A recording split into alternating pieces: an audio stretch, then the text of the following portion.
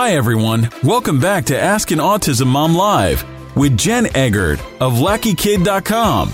You can join her live on Facebook to learn tips, meet other parents, and share your insights. She will tackle any topic from the dreaded meltdown to the basics of how autism can affect a family. This month, we are actually changing how we do things. We are going to focus on one topic all month long. Our topic this month is sensory diet. What is it? How does it benefit our child? We're going to get into all of that this month. Joining us today, I'm really excited that we actually get to break down sensory diet, what it is, and how it can benefit your child. Now, I want to welcome to the show today, Matt. He is an occupational therapy assistant, personal trainer, and special education teacher. Matt Sloan has directed his experience into specialized fitness programs for everyone while catering to sensory difficulties, neurodiversity, or any special needs. Matt also brings sensory education and strategies to educators, parents, fitness professionals, and anyone working with the sensory difficulties to provide sensory strategies and create a sensory-friendly environment and promote the importance of movement in learning and everyday activities. Matt, welcome and thank you for joining us. Hi, Jen. Thanks for having me again. Good to be here. So I really want to talk about what is a sensory diet. It's such a misleading term. Yeah, so it's got the word it's got the word diet in it, so right away you think of food. And a sensory diet, it's similar to, you think of the word diet, you think of food and food you eat and put in your body. It's similar in the sense that your body needs sensory input to kind of function throughout the day. Just like you would with food, right? You need to put food in your system in order to function and live. Same thing with sensory input. So that's a sensory diet is essentially, it's kind of a weird term. I like to call it a sensory plan, but it's essentially the same thing. It's understanding your kids' sensory needs and looking at the different environments they are throughout the day and making accommodations and modifications if needed to that environment, while being proactive about giving them that sensory input, sensory activities, and any assistance they might need throughout the day. So being proactive and with giving them that input in order to sustain their attention and avoid negative behavior or unwanted behaviors. That's kind of short term. I just want to say, folks, if you have a question while we're talking, ask now, and we'll actually incorporate it into the questions and answers that we're doing at the time. So when you come up with a question, folks, ask right away, and that way Matt and I can tackle that while we're still on that topic. So it's not as just messy. It's a little bit neater and easier to follow. So, Matt, who does a sensory diet benefit? Well, a sensory diet benefits everybody. If you think about it, we all do it anyway. So, for instance, when I get up, I try to exercise, and that's my sensory input. I get my heavy work, and I get moving, and it kind of sets the tone for the next couple hours, right? I feel better, so then my attention's better. That's the same thing as a sensory diet. We're being on the show, we're talking about kids. My son I have a sensory diet for him. I don't do it as much, but a few months ago, when he would get up in the morning, I would make sure we come to the basement and try to get some swinging in or clawing through some Lycra before he got on the bus. And that's what I did at home. And because the bus ride's kind of noisy and that would get him riled up and it's bumpy. So when he gets there, there's a system we worked out with the school. It's called Jump Club. So when he gets off the bus, he can go right to the office and he jumps on the trampoline for a bit before he goes to class. Or right. I think he went to class first and then I can't remember the order. But that was available for him throughout the day, as well as use of earphones, noise-canceling headphones, and he sat on a Lackey Kid wiggle cushion as well. And then when he would come home, I would make sure we'd go right to doing something active, like do some kind of obstacle course or maybe even swinging. So that was my son's sensory diet. I was giving him movement throughout the day, and it was proactive, in the sense that same thing as, you think of a regular diet. If you're proactive about the foods you purchase, you're usually buy the healthy food. So you're ready. You have you're efficient. You use your coupons. Whereas you're reactive if you haven't done your food shopping and you didn't get the healthy stuff. You're driving down the street and suddenly you're starving and you pull into McDonald's, and then your body's still getting what it needs, but it's not as good for you. And then kids will do that as well. They if you're proactive about getting them the sensory input that helps them, a lot of times they'll still seek that input, and it's not always functional. Like my son he's an impact. He's always seeking impact. He likes to bang, bang, bang, bang, bang. So by getting that input in the morning, that decreased that need to do that throughout the day. So if we did miss it that morning, or he needed more, he would still seek that input, but it was dysfunctional. He'd interrupt class. It was, he's running into kids in line, putting his hands all over other kids, and then he gets in trouble. So by having a sensory diet, especially in your son's case, it really kind of pulled him and made it easier for him to function in the classroom because his needs were met. I always say you can't pour from an empty cup. So in essence, every morning you would fill his cup up so that he could make it through the day. Exactly. Yes. And I love that term, filling his cup up. Sometimes we walk to school and that's filling his cup up. He get that motor running, and it was enough input, entire amount as well, to get to class. Oh, yes. And one thing I think that's important to mention is that when the child gets used to it, it is more beneficial, but it can help at different times. Like Riley used to struggle with meal times. Mm-hmm. So if we would do the movements, she's more likely to sit down and eat, because she did the movement before we ate. Mm-hmm. Same with homework. I don't push homework until after she's had a chance to move around, to get some different sensory input to really help her focus again. Yes, that's a great idea. I mean, they sit for how many hours a day in class? Even though our teacher does brain breaks, you still need that time. Right. And it's individualized. I think movement breaks are great. I think everybody needs it. But, when you're creating when you start talking about sensory diets or a sensory plan for your kid, it's number one is, you made that plan for your daughter because you understand her sensory needs. And that's step number one, is knowing your kid's sensory needs. So some kids seek input. You've heard the term seekers and avoiders. So kids that seek input are going to look at it. For my son, he is he seeks tactile input. He seeks impact, excuse me. And, excuse me, that he's doing that because that's helping him organize his brain so he can bring his level down. So when he's getting up and hitting things, he's seeking that input because he's trying to organize himself. Whereas sometimes kids avoid that certain inputs because it's dysregulating. It doesn't make them feel good. That same son is also, he avoids loud noises.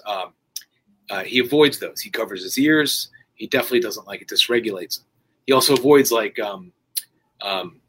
sustained pressure. So if I was to put a lot of pressure on him, he doesn't like that. It's too much. So he avoids that. So that's step one into understanding, into making a sensory diet for your kid, is understand their sensory needs. And how do you do that? Well, if you have an OT or someone that knows about sensory, there are assessments you can get. If they're going to OT, they're probably given some sort of either a sensory profile or a sensory processing measure that are two sensory tests, excuse me, that OTs will administer. And that's kind of this step one in kind of looking at the different systems that, vestibular sense, visual, auditory, kind of going down the list. And then once you have that, you can kind of understand what your kid is seeking, what they're avoiding. Are they high registration, meaning are they highly sensitive to things? Again, my youngest son is very, he hears a noise, he's right there. He's aware of it all the time. Nothing gets by his ears ever. But or maybe they're low registration where they don't they're not aware of some input. Like maybe they have like food on their face and they're just not aware of that. Just knowing these little pieces of the puzzle helps you kind of build that input. That sensory diet. And then once you kind of have that, then you kind of start looking at their day. You would maybe look at the schedule of the day and look at, like, for instance, knowing the environment for each part of the day. We'll talk about school because that's really easy. So looking at my son gets on the bus. So knowing that bus is bouncy, there's a lot of movement, it's a lot of visual distractions, it's very loud. Knowing that environment, thinking about what accommodations you can make to that environment, what modifications. So he has earphones he can use if he wants. He has them in his little bag. And then being proactive about the input before that is getting all that movement and to kind of get his body ready. And then when he comes out of the bus, the teachers kind of know to kind of look for signs. Okay, does he need a minute? Is he good to go to school? So just knowing the different demands. So knowing the different environments as well as the demands of the activities going on within that environment, if that makes sense. Right. Now, something you just said kind of made me think of something. Riley, when she struggles, she gives herself sensory input, and it is in a negative fashion. We're working on changing it, but you can give the wrong kind of sensory input, and it is possible. I mean, sure. Riley right now is biting her hands. Mm-hmm.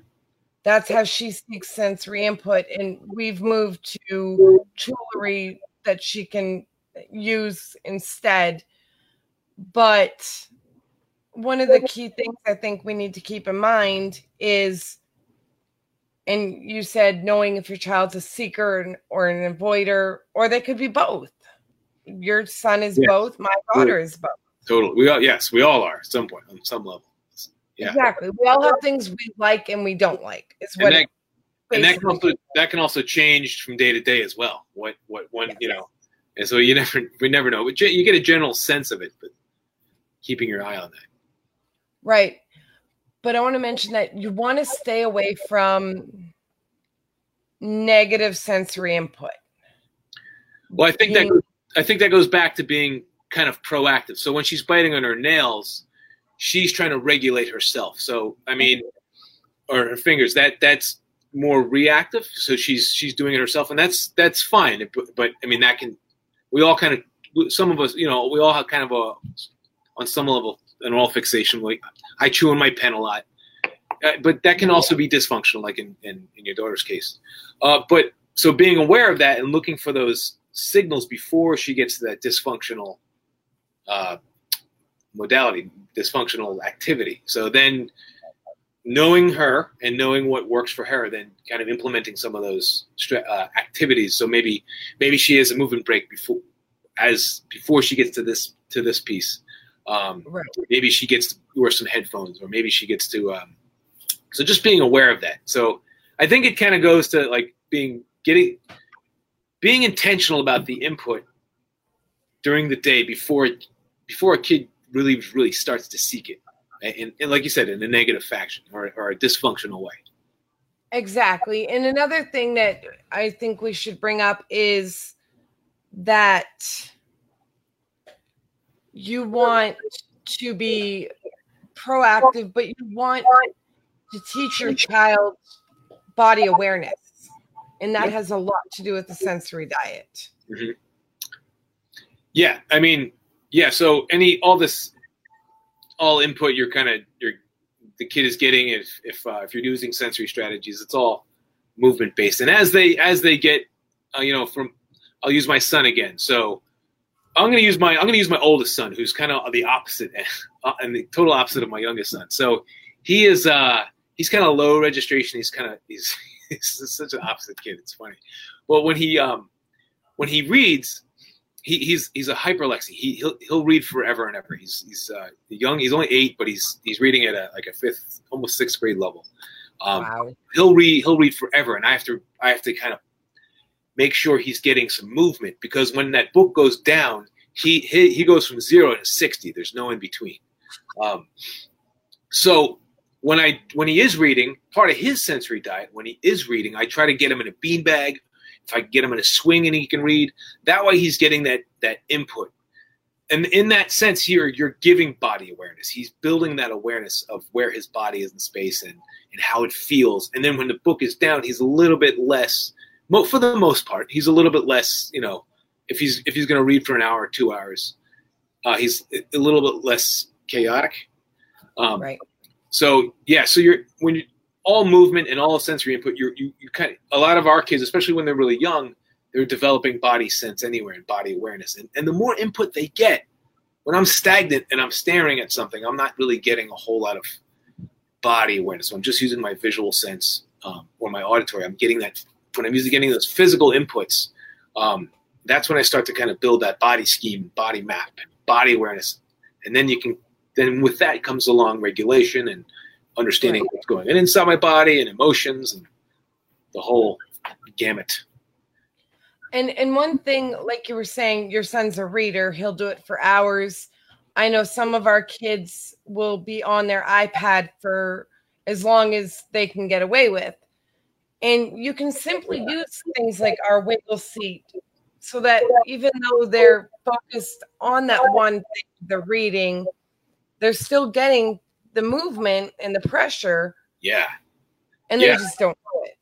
Yeah, exactly. And incorporating, I'm a big advocate for incorporating movement into everything, while knowing your kid. Because sometimes if I'm moving too much, that can send me off. But if you have a kid that is,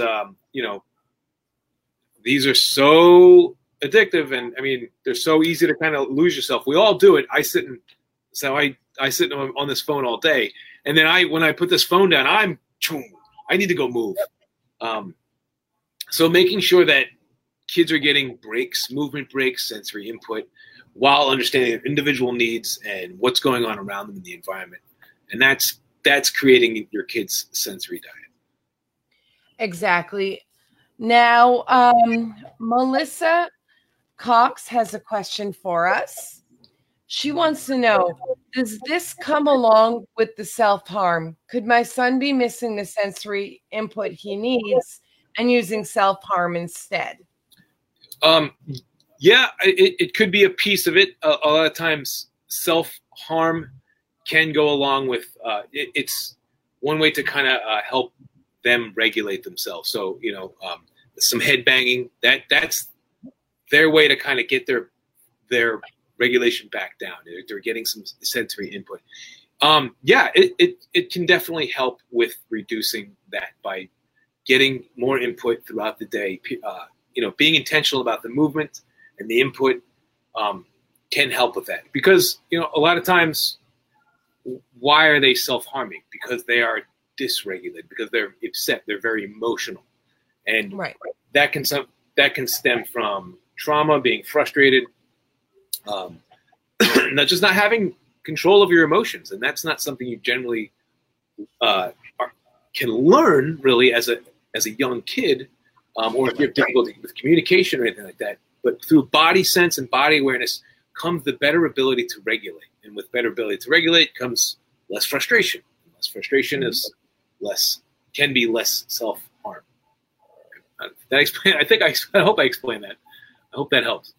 But yes, in the short answer, body input, sensory diets can help. Right. Now I just want to say real quick, hi, Riley. Riley and my mom are in the other room actually watching us right now. I just got a message saying, hi, mommy. So, hi, Riley. Now, Melissa again asks, Matt, any suggestions on changing the self-harm to a more acceptable sensory input? Well, that would be something. Is your kid going to OT or working with an occupational therapist? Or I would get with them. They're going to know your kid. I'm sorry. So the question was, what can you do instead of? What was the question again? I'm sorry.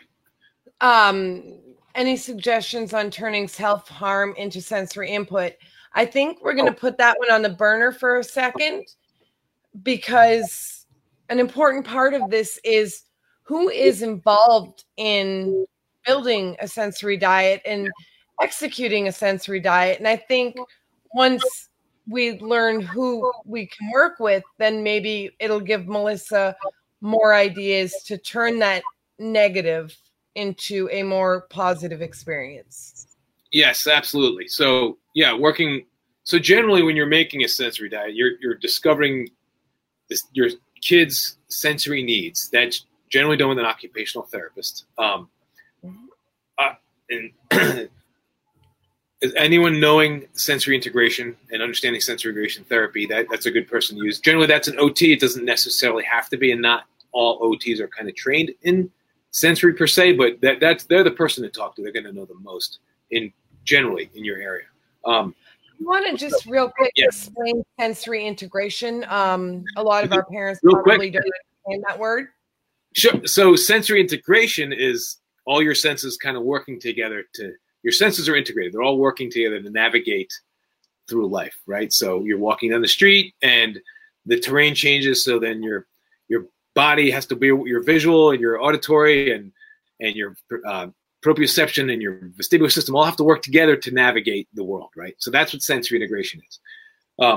When it comes to kids with sensory difficulties, and most people on the autism spectrum, sensory processing disorder, a lot of neurodiversities struggle with a sensory difficulty. The senses aren't wired the way most people's are wired. They're wired differently. So their senses aren't working the way, we're supposed to. So movement can be dysregulating. They may not have a lot of body sense, so they go out and seek that, or sound is too much, touch is too much, or not enough. So their systems are not working. So sensory integration therapy is something generally in OT practices, and it's a method created by Gene Ayers in, I want to say, the late 70s, early 80s. I can't quite remember the date. Anyway, so it's a way in which using kind of the basic senses and movements and sensory input to help get the nervous system to a regulated place and build body awareness and be okay with what's going on here, so then you can move on to higher cognitive activities, if that makes sense.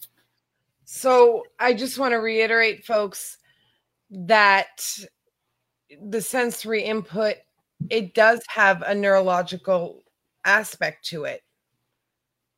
Because, I mean, if you want to explain that a little more, Matt. Well, I mean, your sensory systems are the first things to develop, in utero. It's your tactile, your vestibular sense, your proprioception, movement of my head, the feeling I get from my muscles and my joints, the tactile I get from the outside pressure on the outside. These are all things that develop in utero. And as I come out, I now have to explore the world. And if there's something going on with those senses, that means I'm interpreting the world a little differently, and I'm going to react a little differently. And that might look like things like self-harm or withdrawal or seeking other input. So yeah, it's at your brainstem. I mean, it's the base of all of us, our sensory systems. I find it's extremely important. A lot of times it's overlooked.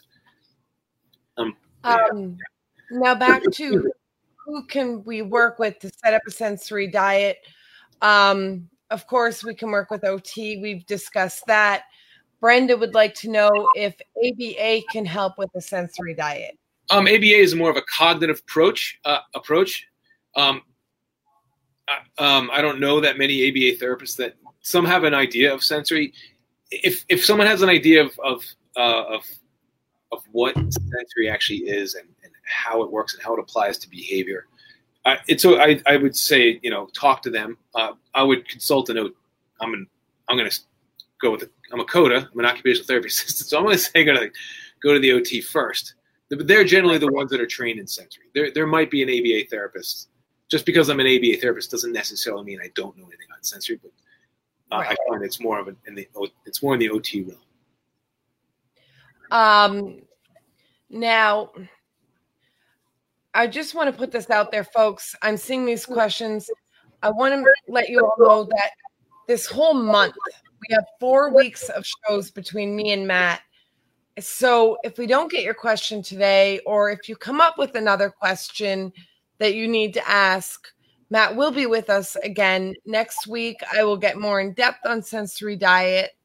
Week 3, Matt will come back and he will actually show us different things that we can use for sensory diet. And then week 4, we'll do a wrap up and Matt and I will answer any remaining questions and deal with anything else. So don't feel like you have to ask every question right this minute, and that if you don't, you're missing out. Matt and I are really going to get into sensory diet or a sensory plan so that you guys can have all of the information to set this up properly and have a good plan for your child. Now, Samantha wants to know, how do you start a sensory diet if you do not have an OT? I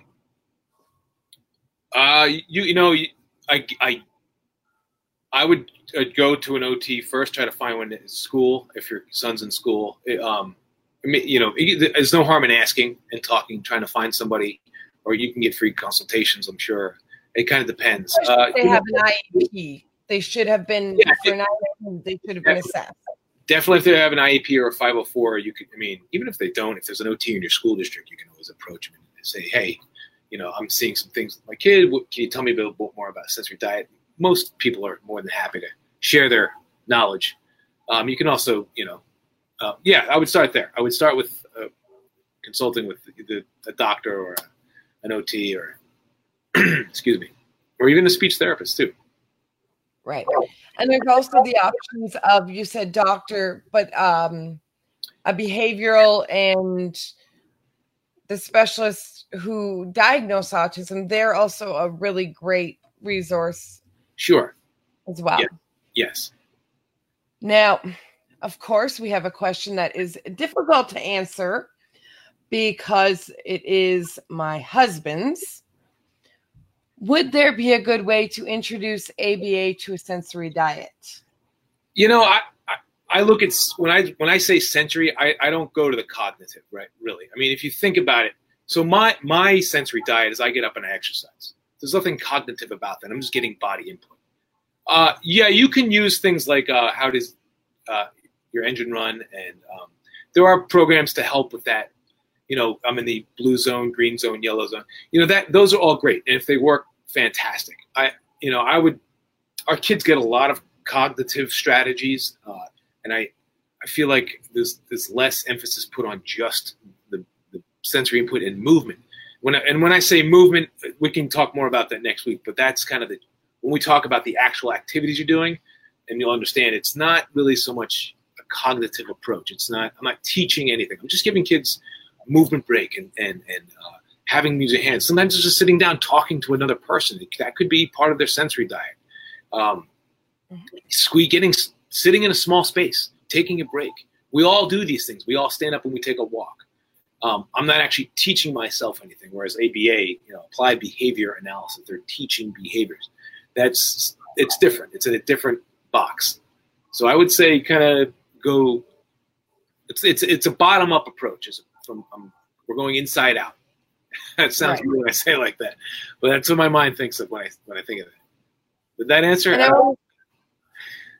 He likes to ask questions that are difficult to answer. He's sitting beside me smiling right now. And I want to say that one of the things that Riley's school does that I am absolutely in love with is brain breaks.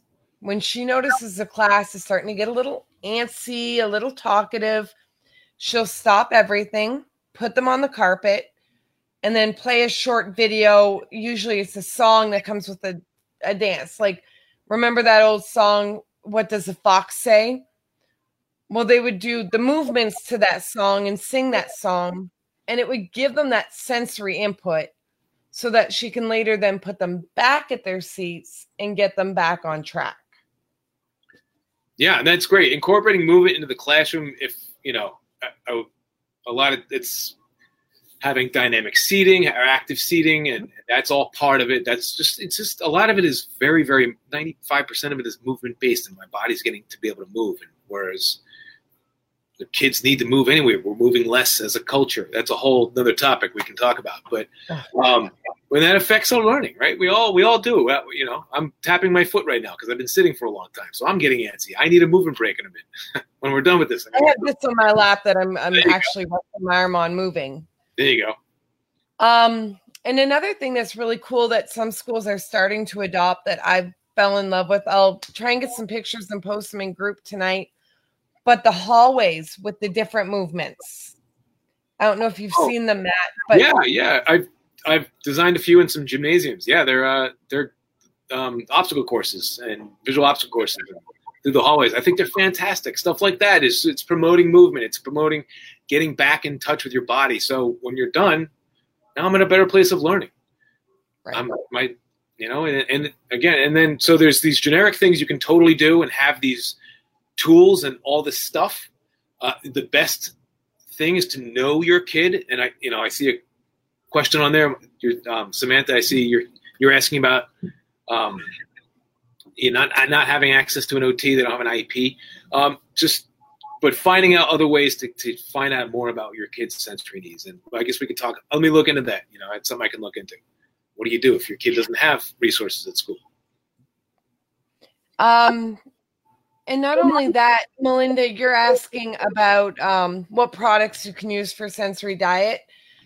Not next week, but the week after, 2 weeks from today, Matt and I are actually going to sit down, and Matt's going to be in his gym with one of his children, and he's going to show you both products you can purchase and things that you can use around the house. It should be interesting. So in 2 weeks, Matt will actually work through some of the movements so that we can not only hear, go do this, but we can see how Matt introduces it and how Matt works it into their daily schedule. Now, Jason wants to bring up Chris's question that somehow got skipped. What about oral sensory needs? Oral motor, I think, is extremely important and awesome. And I could spend a long time talking about oral motor. But yeah, so having candy to suck on or gum is a great is an oral motor activity you can do, and that getting a ton of input in your jaw, these great big strong jaw muscles that have all these mechanoreceptors, is a great way for a kid to get some input while they're sitting down doing a math test or whatever. Blowing bubbles in a straw or drinking through a straw is another way that maybe that's part of your sensory diet. Let the kid drink out of a straw. And those environmental friendly those silicone straws are good for them to chew on. Yes, in fact, I just had one. Here I have a small one in my hand. It's kind of this is actually a chew I use for my kids' braces, but something like that they can chew on, something chewy that they can be chewery, stuff like that, to where it's acceptable. But Riley has jewelry in her room. I wish I had brought one out, and that's another great thing for that oral sensory. We actually bought a 6-pack, and it comes with all different textures. And I really love that. Each one was slightly different. Yeah, and that's, when we talk about movement breaks, that's a movement break. And maybe that's something you talk about with you find out more about that, you talk about it with your teacher. My kid needs a movement break. But movement breaks sometimes can be disruptive to the class. The teacher doesn't know how to manage them. So then, great, oral motor. It's a great way to get that movement.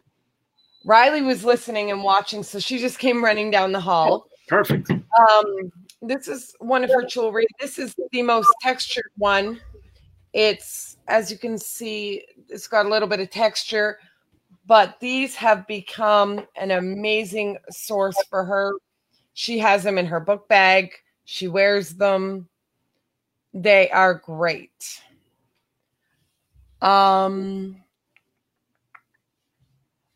Shell, you can't do gum, but suckers work. I agree. If you can't do gum, there are suckers. We actually would use suckers to get Riley to open her mouth when she was in speech therapy. She wouldn't open her mouth, so that speech therapist would use the sucker to get her to open her mouth and put her mouth in different shapes. So that was a really great thing to do.